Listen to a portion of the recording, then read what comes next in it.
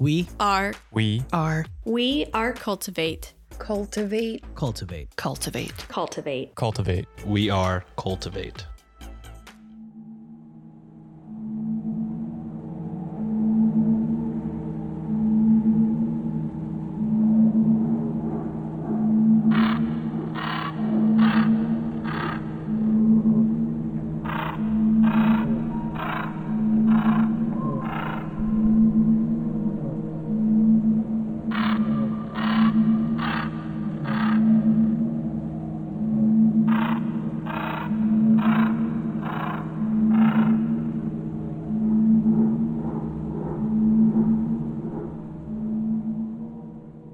Since the beginning of Weird Distractions, October has been known as a very special month. I mean, it's one of my personal favorites. It's where things get a little creepier and a little weirder. Because of this, Weird Distractions celebrates by offering bonus episodes throughout October in order to celebrate the spookiest month of them all, and to count down to Halloween. Welcome to the third year of Midweek Mini Spooks, where new, bite-sized, spooky distractions will be available on every Wednesday in October. Last year, I introduced the theme of Ominous Ontario, and this year, school's in session. Double-check your backpacks, grab a flashlight, and maybe a snack, as this year's theme is Sinister Schools. Join me each week as I cover some of the spookiest schools across the globe. Who knows, maybe I'll even be talking about a school you've been to or a school you're currently going to. Due to potential coarse language, unsettling, and possibly distressing adult information discussed, listener discretion is advised.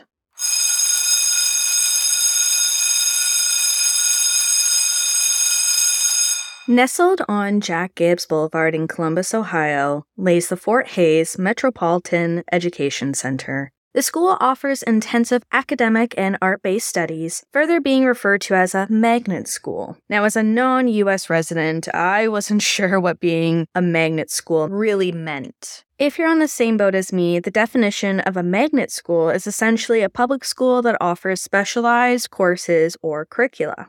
Before the school was a place of young folks to learn, it was actually a military post. That's probably not super surprising given the name, but hey, just wanted to point it out in case anyone had any doubts. Fort Hays Military Base, named after the 19th President of the United States, Rutherford B. Hayes, was formed in 1863, although some resources note it was perhaps formed in 1894. Conflicting reports will be the death of me. Anyways, the fort would originally span over 70 acres, with some of the original buildings still standing to this very day. It would have a multitude of different entities throughout the decades, with reports noting that the 375th Criminal Investigations Division of the U.S. Army Reserve and the 391st Military Police Battalion called the property on Jack Gibbs Boulevard their home. Given the fort has been around for 160 years and has had different identities, I can imagine many people came on and off the property during such wars as the Civil War, World War I and II, and the Spanish-American War. During World War II, reports claim that there were upwards of 2,000 officers and men stationed at Fort Hays until 1944.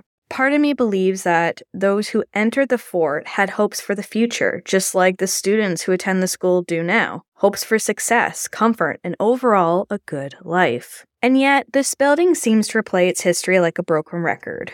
Although details of deaths on the property could not be confirmed, I wanted to share one specific alleged death that I came across in my research of a man named Nicholas Hartzell. Nicholas's story is tragic, like most deaths, as it's unclear whether he died of a simple accident or, potentially, something sinister. Nicholas's life ended within the shot tower on site, which still stands to this day. He reportedly was killed during a cannon salute honoring Abraham Lincoln on the day of Abraham's funeral. Talk about a real death-centered day. The cannon misfired and took Nicholas's life far too soon. Now, it is rumored that Nicholas was in love with an officer's daughter, which the officer didn't approve of. It's not clear why there was this disapproval, but alas, that's how the lore goes. It is suspected that this officer knew that the cannon was defective, but still allowed Nicholas to use it in order to keep his daughter away from potentially marrying Nicholas. Private Hartzell, whose death reportedly took place in April of 1865, may not be the only death on site. Given the building's original purpose as a military base, the death toll could be high due to a plethora of different reasons. Injuries of war, diseases, maybe even homicides or suicides. Because of these potential tragic deaths, it may come to no surprise that this military base turned school is reportedly haunted.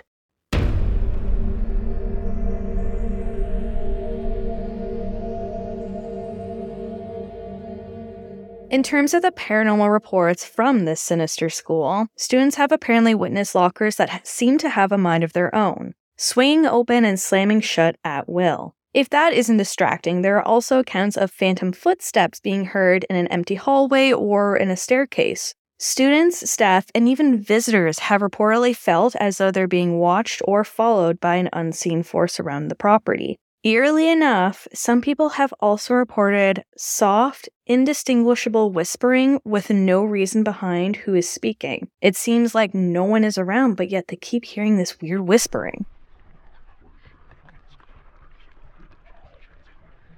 Within the old hospital building, which is now reportedly being used as classrooms, people have allegedly heard painful wailing, as if a patient from the past is still there fighting for their life. The old hospital building has also been the spot where folks witness full-body apparitions. Sometimes they present in old-timey nurse wear, or sometimes dressed as soldiers. Perhaps one of those spirits is Private Hartzell, wandering the same grounds where he last stood alive, seeking medical attention. One of the weirdest paranormal accounts, in my opinion, are the reports of apparitions of folks dressed in Civil War attire wandering around the old buildings, which may not sound super weird until you hear that sometimes these apparitions are seen even leaving the building with food before vanishing. It just goes to show that even in the afterlife, food is important.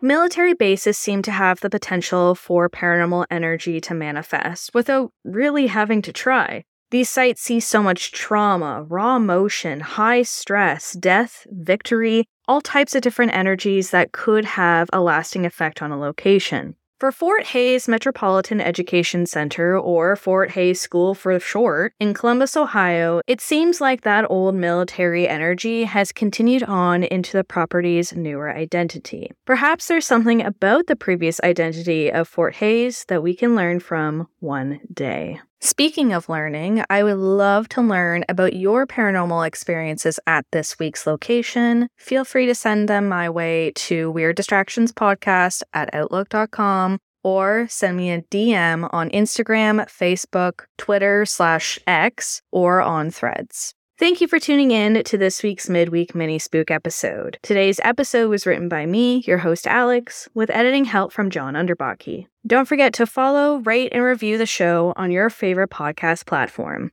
Stay safe, stay weird, and as always, if you need a distraction, I got you. Bye.